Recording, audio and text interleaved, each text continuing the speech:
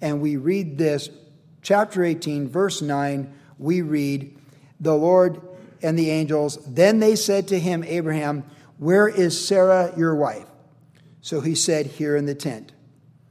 And he, that is the Lord, said, I will certainly return to you according to the time of life. And behold, Sarah your wife shall have a son. Sarah was listening in the tent door, which was behind him. Now Abraham and Sarah were old, well advanced in age. Sarah had passed the age of childbearing. Therefore Sarah laughed within herself, saying, after I've grown old, shall I have pleasure with my Lord being old also? And the Lord said to Abraham, why did Sarah laugh, saying, shall I surely bear a child since I am old? Is anything too hard for the Lord? At the appointed time I will return to you according to the time of life, and Sarah shall have a son. But Sarah denied it, saying, I did not laugh, for she was afraid. And he, that is the Lord, said, no, but you did laugh. And it says that she laughed within herself, which is interesting because we know in the New Testament when Jesus is in groups and talking with people and whatnot, he could perceive the thoughts and intents of their hearts and he would address them. Why do you say in your heart, which is easier to say, be forgiven or arise and take up your bed and walk? So I just like that little connection there. And so as we go forward here, this verse stands out, verse 14, is anything too hard for the Lord? What an amazing verse. I mean, when you consider what you want to focus on as a topical, it's hard to get past this. Is anything too hard for the Lord? This is the question we ask ourselves tonight in our faith in Jesus Christ. Of all the promises God has promised to us in Jesus Christ universally that we've been talking about for believers in Christ, things that he's affirmed to our hearts as we seek him and as he's working in our life because he knows the hairs on our head personally, is anything too hard for the Lord? And when we think about God being all-powerful, the final authority, when he gave the Great Commission, he said, all authority has been given to me in heaven and on earth. Go therefore and make disciples of all nations. And we would say, is anything too hard for the Lord? God is all-powerful, all-knowing, and omnipresent.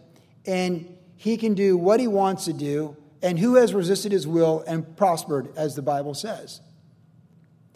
His will is perfect. His power knows no limit. But of course, we know whatever he does, it's consistent with his character. So he's not going to do anything contrary to his character. God is light, in him is no darkness at all. So morally, he's not going to use his power for evil like Satan would or fallen angels. He's going to use his power consistent with his perfect will outside of our dimension for good, because all things work together for good to those who love God and are called according to his purpose. And will not the Lord of all the earth do right? And even in the next chapter, later on in this chapter, when Abraham's pleading with God for Sodom and Gomorrah, he said, far be it from you to judge the righteous with the wicked. See, God is good, and he doesn't muddle things, and things don't get ambiguous with the Lord. That's why Romans declares that God between every man a liar, because his word stands, and it's consistent with his character. In fact, there in Isaiah 55, to the prophet Isaiah, God said, as the heavens are above the earth, so are my thoughts and ways above you. But in all that's above our ways, is anything too hard for the Lord? Whatever he does, it's good morally. It's good eternally. It's good personally for eternal character. And it's consistent with who he is. Is anything too hard for the Lord? We need to put that over all the things in our life that come our way where we go, why? Really? Are you kidding me? Right. Is anything too hard for the Lord? And whatever he doesn't do that we think maybe in our life, in our worldview, if we were running the universe, he should do, if he doesn't do it, it's not because he can't do it. It's because it's not part of the plan that he's created you for. Just like when Meshach, Shadrach, and Abednego, when they were thrown in the fiery furnace, when they refused to bow the knee to Nebuchadnezzar and his false gods and his idol, they said, God is able to deliver us from your hand. But even if he doesn't, know this, we will not bow down to you. So that's great faith, because they're saying our God's able, but if this is the end, This is the end. It's like Esther when she said, everyone pray and fast, and if I live, I live. If I die, I die. But I'm going into the king. Is anything too hard for the Lord? We are to be women and men of faith. Is anything too hard for the Lord? So as we think about this and we look at this text, Sarah is our feature presentation tonight. We look at Sarah, that matriarch of the faith, there in Hebrews 11, looking back on her life, on this event where she laughs within her heart. The Lord knows it and quotes what she laughed and thought within her heart. And there's no resolution to it. She says, I didn't. I know, but you did. And that's all we get from this. But then in Hebrews 11, we're told that she judged him faithful, counted him faithful, who promised it. So even though she laughed, she still had faith. And I've been saying this the last few weeks. It's encouraging because we're told in Timothy that, even if we lack faith, he still remains faithful. Isn't that good to know? Like we might waver in our faith, but he remains faithful. Just because we waver in our faith doesn't mean he wavers in his faithfulness to us in our faith in him. He's holding our hands more than we're holding his, is the best way to put it. So as we think about it, is anything too hard for the Lord? And we look at Sarah and what God was working in her life, because God reaffirmed the promises to Sarah last week. In verse 10, he says, the Lord, I will certainly return to you according to the time of life, and behold, Sarah your wife shall have a son. Let's think about this. This incredible journey with Abram and Sarai, before they were called Abraham and Sarah. Before Sarai, little princess, my little princess, which is what it means. Daddy called her that 90 years before when she was born. She was daddy's girl, my little princess, Sarai. And now Sarah means mother of nations. Before that name change, decades prior, and we've been talking about this, when they left Ur the Chaldeans, she was young, she was beautiful, and she was barren. And God promised her husband, who she was under his authority and guidance and all that, God promised her husband, Abram at the time, before his name meant father of nations, father of a multitude, Abraham, that from him would come a nation. That's how the promise started. A nation. A nation. Genesis 12, verses 1 through 3. A nation. Then we saw in the promised land when God said, walk this land and the soil, the dust, if you could count all the dust, your descendants would be more than that if you could count it. He gave them the terrestrial example. So not just a nation, offspring like the sand you're walking on, the soil. Then we saw progressively where he showed him the stars and said, your descendants will be more than the stars of the heavens if you could count them. Then we saw last week in the full quantum magnification of the promises to Abraham, God says, many nations and kings. So we talked about the progression of the promises, while yet decades later, nothing has changed. They've gotten, you look in the mirror, they've gotten older. And you people that are my age, 50s, you look in the mirror, you've gotten older. It hurts when you first realize, I look older. You work through it. You know what I'm saying? I get a witness. Like, you're like, I still look pretty young. Like, we eat well, we do well, we stretch, the back hurts most of the time, but, we're looking pretty good. And you're like, no, you see a photo, you're like, my neck looks wrinkly in the photo. Right? Yeah, you people that are in your 50s, you be like, you kind of turn like, well, it looks kind of wrinkly. Like, when did that happen? I didn't even notice that. And you get older and you start to look older. Well, back in the time of Sarah and Abram, they had reflections. And the promise has not come to pass. And as Sarah would look in the reflection of whatever she would look at that would give her a reflection, she's like, truth be told, I'm looking older. And Abram's like, hey, you're looking pretty good for 90, you're a looker at 90. I'd still lie about you if I felt my life was threatened. And he did after the fact.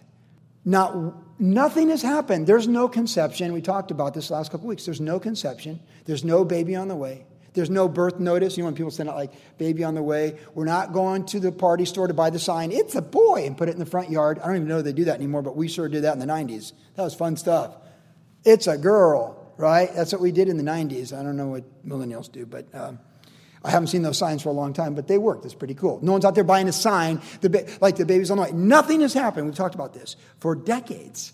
Nothing has happened to visibly see the proof of that promise made even when they left Ur of the Chaldeans. So they've been on a decades-long journey, at least 25 years, believing in this promise. A nation, all the sand, all the stars, nations, kings, and still nothing. And look where it goes full cycle here. So when the Lord comes to Sarah, look what it comes back to. These great, God's like opening this panoramic, like a kaleidoscope, where you see, when you're a kid, and you see all these things opening up. He's all the promises, nations. If you could see all that multitude of nations and all these things in the gospel in Revelation 5, it's all connected to Abraham and Sarah. And if you could just see it, and I've declared it all to you, it's like warp speed out there in the farthest reaches of the galaxy. And then God brings it all back to the most basic, simple promise. You're going to have a baby.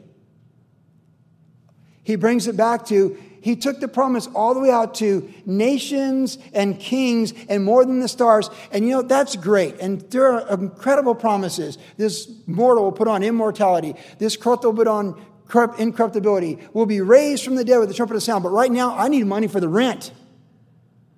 Right now, I got to make payment on this. Right now, I've got to go to the doctor and they're doing a follow-up test from this test. So I'm like stoked about that glorified body, but right now I'm worried about this temporal body. You see, that's like the promise of God. They go out, expand so far with so much hope for us, but in the day-to-day life of being human beings in our generation, sometimes we just need a $170 check in the mail. You know the story when I was in Vermont, working room service.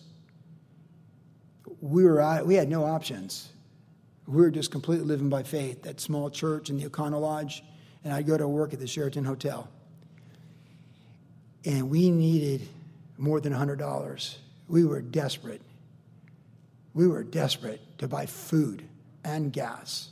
And like George Mueller and Hudson Taylor, we had purposed not to take those needs to man, but the Lord would provide. And I was working the assist person in room service. So the deliverer gets more tips, but the person that prepares the food gets less. And those tips meant everything. And those who've worked in the food sector, you understand how that works, how tips work too. That's why I'm a big tipper. Even for bad service, I'll tip you really well, just because I want to so bountifully. But I went home with $17. And all the way home down that hill, looking at Lake Champlain in a cold, dark, stick brown winter where it's light for 6 hours. And driving there on North Burlington Road home, I'm complaining about, God, I can't believe this. You brought me here to this end of the world. I put in 8 hours and I'm going home with $17. I've got a family to feed and all those things. And I can remember if I said it out loud or remembered it in my heart. And I got home and there in the mail was a check from someone I never knew, never received money from again. I don't even know how it got there, for $170. And I had that kind of smart aleck former pro surfer attitude where I said, well, at least you're 10 times bigger than the Sheraton. $17, $170. Same day. Left here complaining, 10-minute drive home, $170 check, never there again. And you see, on that day, I don't care about my resurrected, glorified body. I don't care about the throne room in Revelation 5. I don't care about the cowards being outside and the righteous being inside. I don't care about the tree of life restored in the book of Revelation. I care about feeding my kids and having gas to get to work for the next week. And once I settled in on this, I did begin to laugh. Seriously. WG, the same day, $17. And a check for $170. By the way, in all my dealings of ministry where someone feels led to bless you or whatever, let me tell you, a $170 check is not the normal increment for anybody. Okay, it's like, here's $50, here's a 20, here's a couple hundred. But 170 is very deliberate and absolute.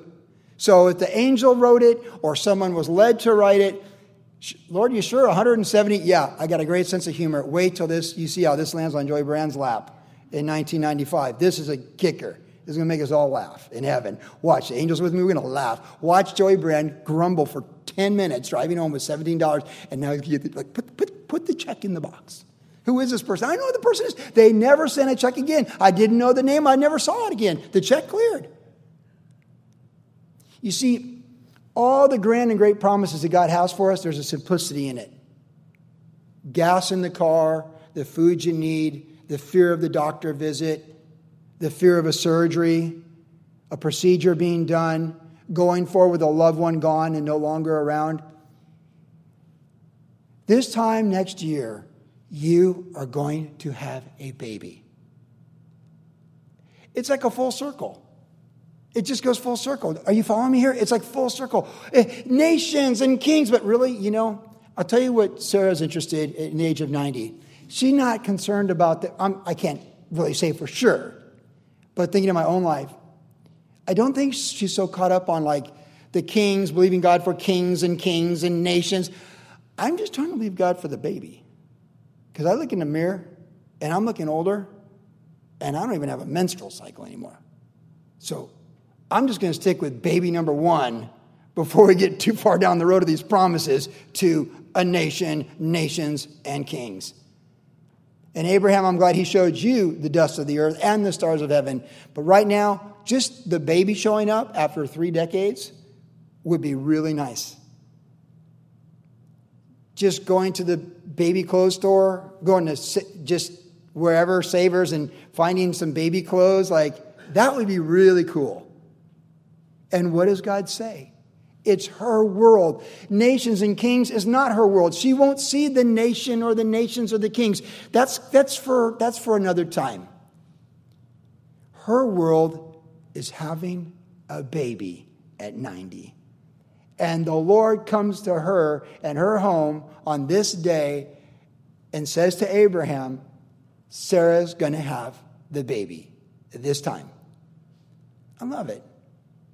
This should encourage everyone else in the room right now because it tells me and affirms to me and affirms to all of us, God is in the details and he cares very much personally about your life. He's got galaxies and an endless universe out there, but he knows the hairs on your head. And he knows your needs. And he knows if you got $17 in tips and how to put a $170 check in the mailbox the same day. He knows. He knows what sign to give you to show you he's got you. He knows who to send, when to send him, what to send, how to send, to affirm to you the baby is on the way. Don't give up on the promises of God. For your life, the baby is on the way. What he's teaching you, how he's breaking you down, what he's working in your life. It's this grand universal panoramic, and it comes back to this. We just want to feed our kids this week. The baby's on the way. He made it personal. He reaffirmed the promise in its most basic form to her life. Not a nation, you, barren, having the baby at age 90. Have a great 9 months. See you next year. I'll see you next year. Thumbs up from the King. I love it. Be encouraged. God knows your personal needs, and his promises are not just universal for his church, but they are very personal and applicable to your personal life and mine and what we're called to do. So trust in him, obey him, and go for it with him, whatever he might show you.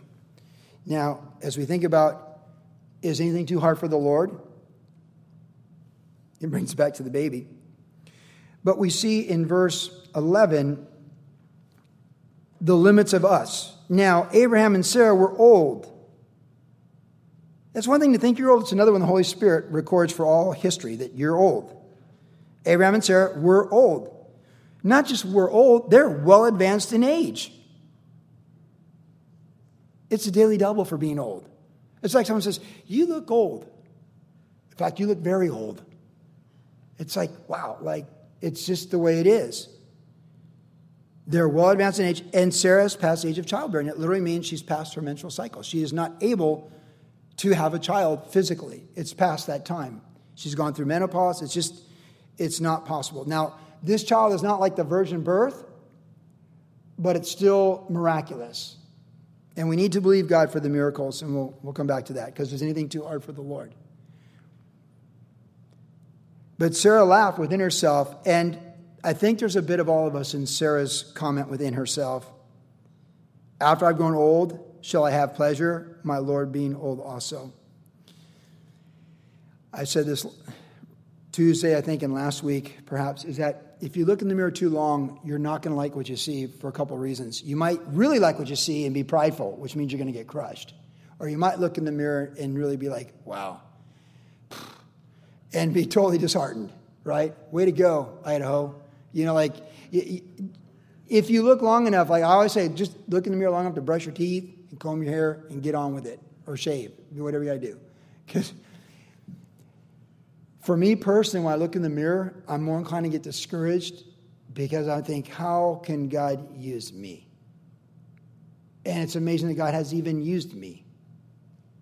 But he wants to use me and he wants to use you. But in believing God that is anything too hard for the Lord, we do have to get past the limits of what we see in the mirror. We have to get past our self-imposed limits of our confidence, which pride goes before a fall, and a haughty spirit before destruction, or our beaten down limits because we're just, well, it'll never happen, and you sound like Eeyore and Winnie the Pooh, and it happens to everyone else, but never me, and why would God work through my life? And it can even be a false humility that way.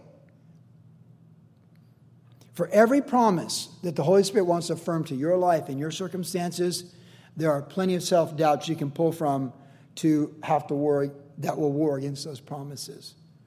What if, and what about that, and this and that, and everything else?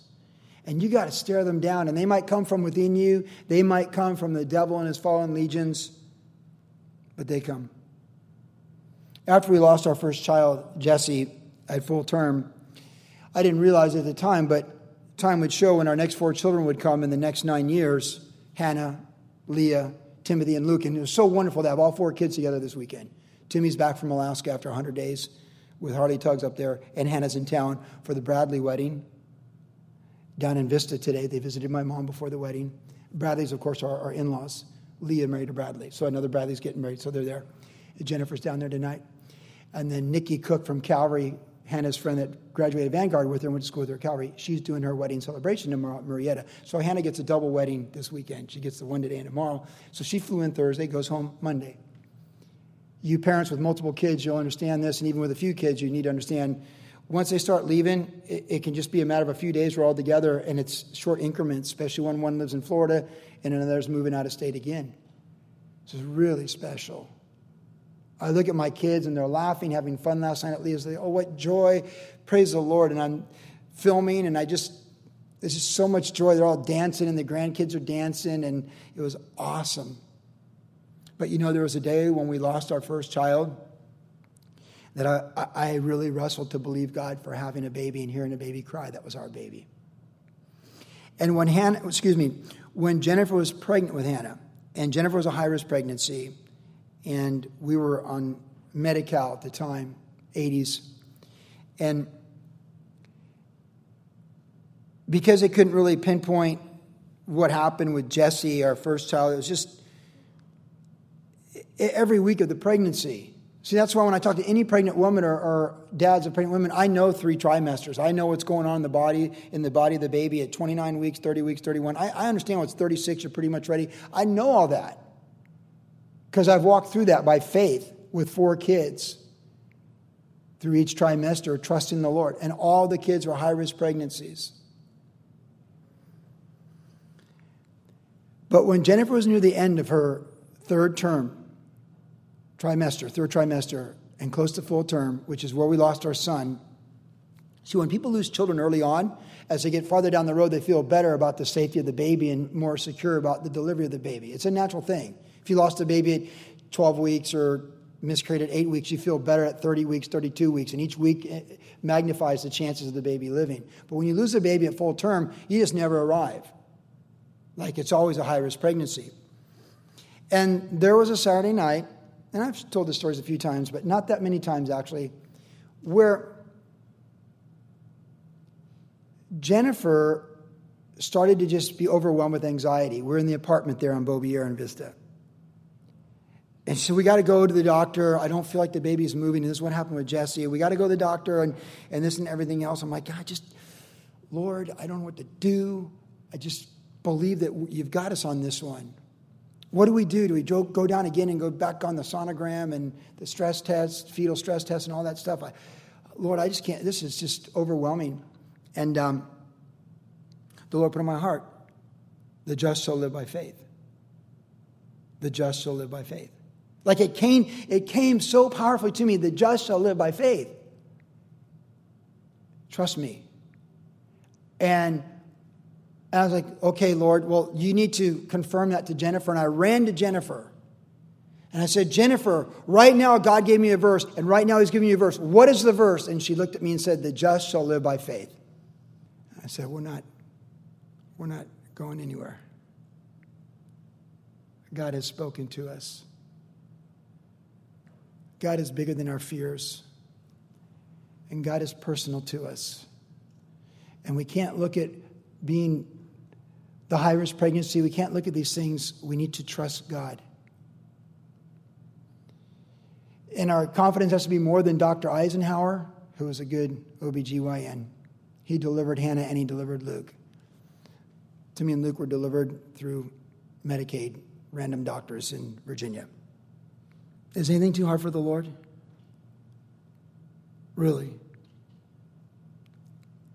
You have your stories. These are just mine. I remember when Hector used to say, you got some crazy good stories. I'm like, yeah, so go leave, plant a church, and get your own. Because you got some now too. Now Hector has them. It's life. Is anything too hard for the Lord? And you see, we can't look at the limitations of what causes fear. We can't dwell on those things because faith and fear are contrary to each other. And we can't dwell on those things that dishearten us and overwhelm us. And you see, there's a difference between what we're talking about here tonight and say like John the Baptist. Because remember, when John the Baptist said, are you the one or we look for another? Now, John the Baptist had doubts. But he had doubts about the person of Jesus Christ being the Messiah. Are you the one or do we look for another? But we tend to get doubts about us. Some of us are more guarded than others to not get our hopes up. We have guarded optimism or guarded faith. Because we had parents that say they do things and didn't do them. We thought we were going to get the job and then we didn't get the job. I mean, we've all had different experiences. But my point on the second point is, we don't want to focus on our limitations and our fears and our insecurities and these things that keep us from trusting God for his promises. Is anything too hard for the Lord? Is anything too hard for the Lord? Not by might, nor by power, but by my Spirit, says the Lord. And there in the book of Zechariah, God says concerning Zerubbabel, who was in charge of rebuilding the temple, and the people were greatly discouraged. He said, who are you, O mountain, to stand before my servant Zerubbabel? Before my servant, you will become a plain. Is anything too hard for the Lord? You will build this temple with shouts of praise with the capstone being laid. Zechariah chapter 4. Is anything too hard for the Lord? Pastor Chuck's sister, before he was born, she died as a 2-year-old, and the parents ran down there to the Pentecostal church, and Chuck's mom did, and cried out for mercy, and they laid hands on her dead body and cried out to the Lord. And Chuck's dad came home and went down to beat up the preacher. He was so upset, and he showed up, and he fell on his face weeping as his child was there dead, and they cried out to the Lord, and God raised her from the dead, and that was Chuck's sister his whole life. And Chuck's dad faithfully served the Lord from that day on the rest of his life until he died in the plane crash at Camp Pendleton. Is anything too hard for the Lord? And Chuck was born a few years later, and he was dedicated to the Lord because his mom made a vow to the Lord that day when God raised the dead body of their daughter. If you give me a son, I will give him to you all the days of his life. Is anything too hard for the Lord? Do not look at the limitations and the fears you see in the mirror, but look up in the Lord who says, you're going to have a baby this time next year. Is anything too hard for the Lord?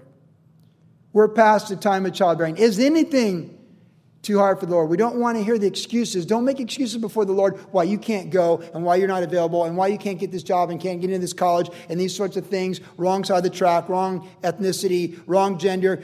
No. Is anything too hard for the Lord? The world's all about all this equality stuff. We can all do it, but they're doing it for the world and the temporal and the glory of man. What God wants to do in and through us is for His glory and for all eternity. Is anything in your life too hard for the Lord? And may you answer in your heart right now, absolutely not. Jennifer Monroe, who fellowships here, when she went to Afghanistan at the beginning of the year, she's a cosmetologist in Orange County. A woman of the 80s, she grew up in the 80s. And I asked her, when I was praying for going to Afghanistan, what would compel you, a woman, 40-ish, from Orange County cosmetologist? There's a lot of 40-ish cosmetologists in Southern California, in Orange County, who do hair, beauticians, various things. What would compel you to decide in 2019 that you're going to go with the Korean ministry to Afghanistan and go door to door and share Jesus? She said, I made myself available to the Lord at the beginning of the year. Wherever He would open the doors, I would go. And He opened the door for Afghanistan. And she went. And she came back safely.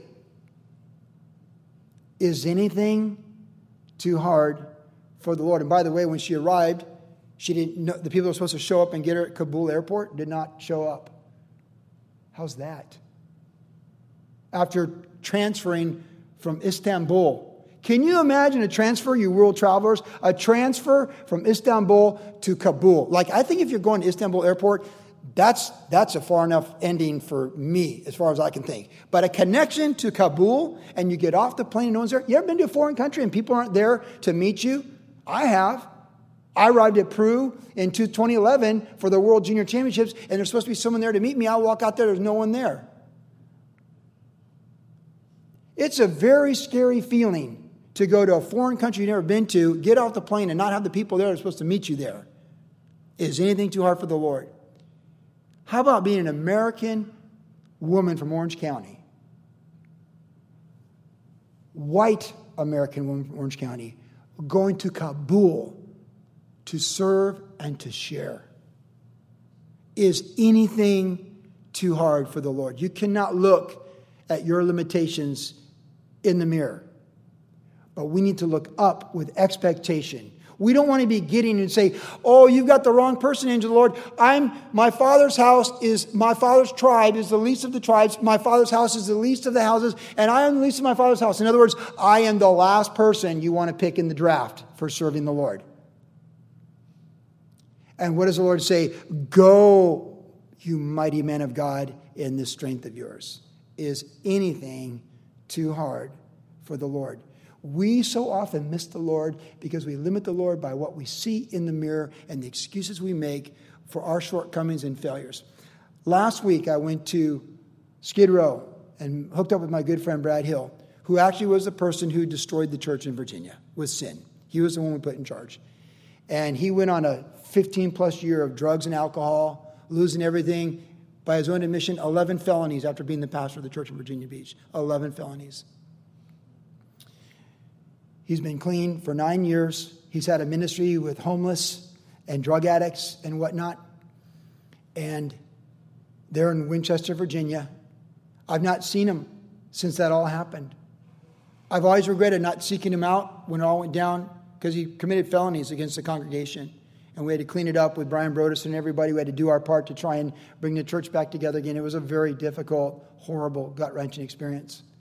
But I forgave Brad, and I've never seen him since. And he reached out recently, and Brad, it's so good to hear from you. He pastors a church of 500 drug addicts, recovering drug addicts. Good for you. Is anything too hard for the Lord? I can't tell you how much joy it was to be serving at Union Mission this week with Brad Hill. God, you are so good. And everything with the Lord is forward, onward, and upward. I was at Brad Hill. He's like, can we take a couple pictures together? Because I got friends on Facebook who used to go to the church in Virginia. It would mean a lot for me to have a picture with you. I'm, of course. 25 years. Do you know how joyful it is for me to be restored in a relationship with my right-hand man? You think of Jeremy and Brian Jameson, these guys have been with me. Brad Hill was by my side for 6 years of ministry, my right-hand man. Is anything too hard for the Lord? I hope he makes it. I hope he's faithful to the end.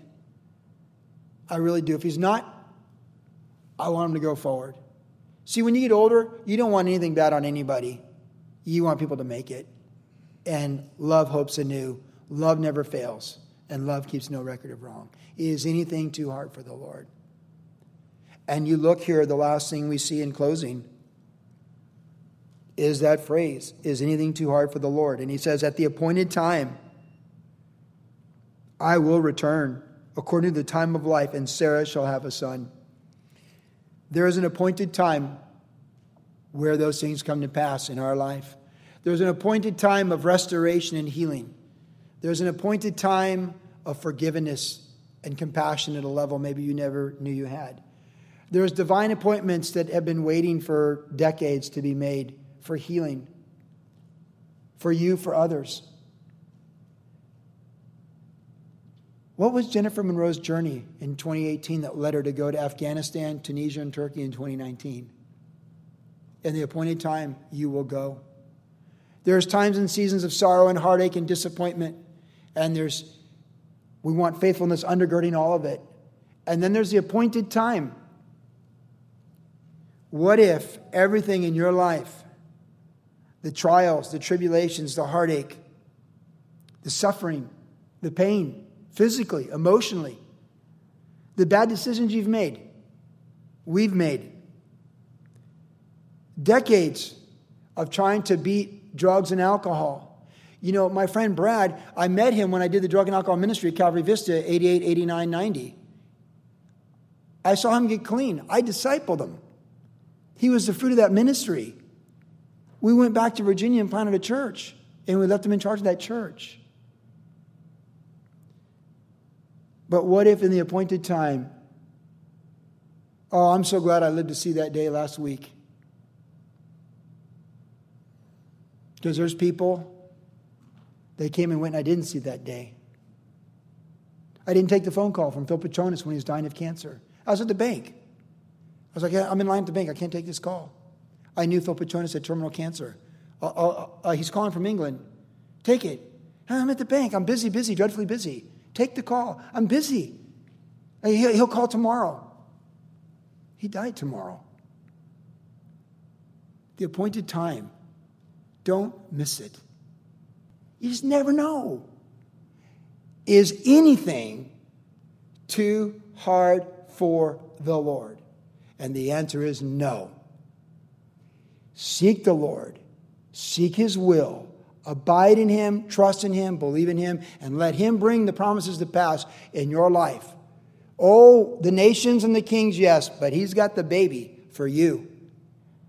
And who knows the journey that prepares you for that day and those things for such a time as this, for the whole purpose of your life by which you've been created and sustained by the Lord. It's too early to quit.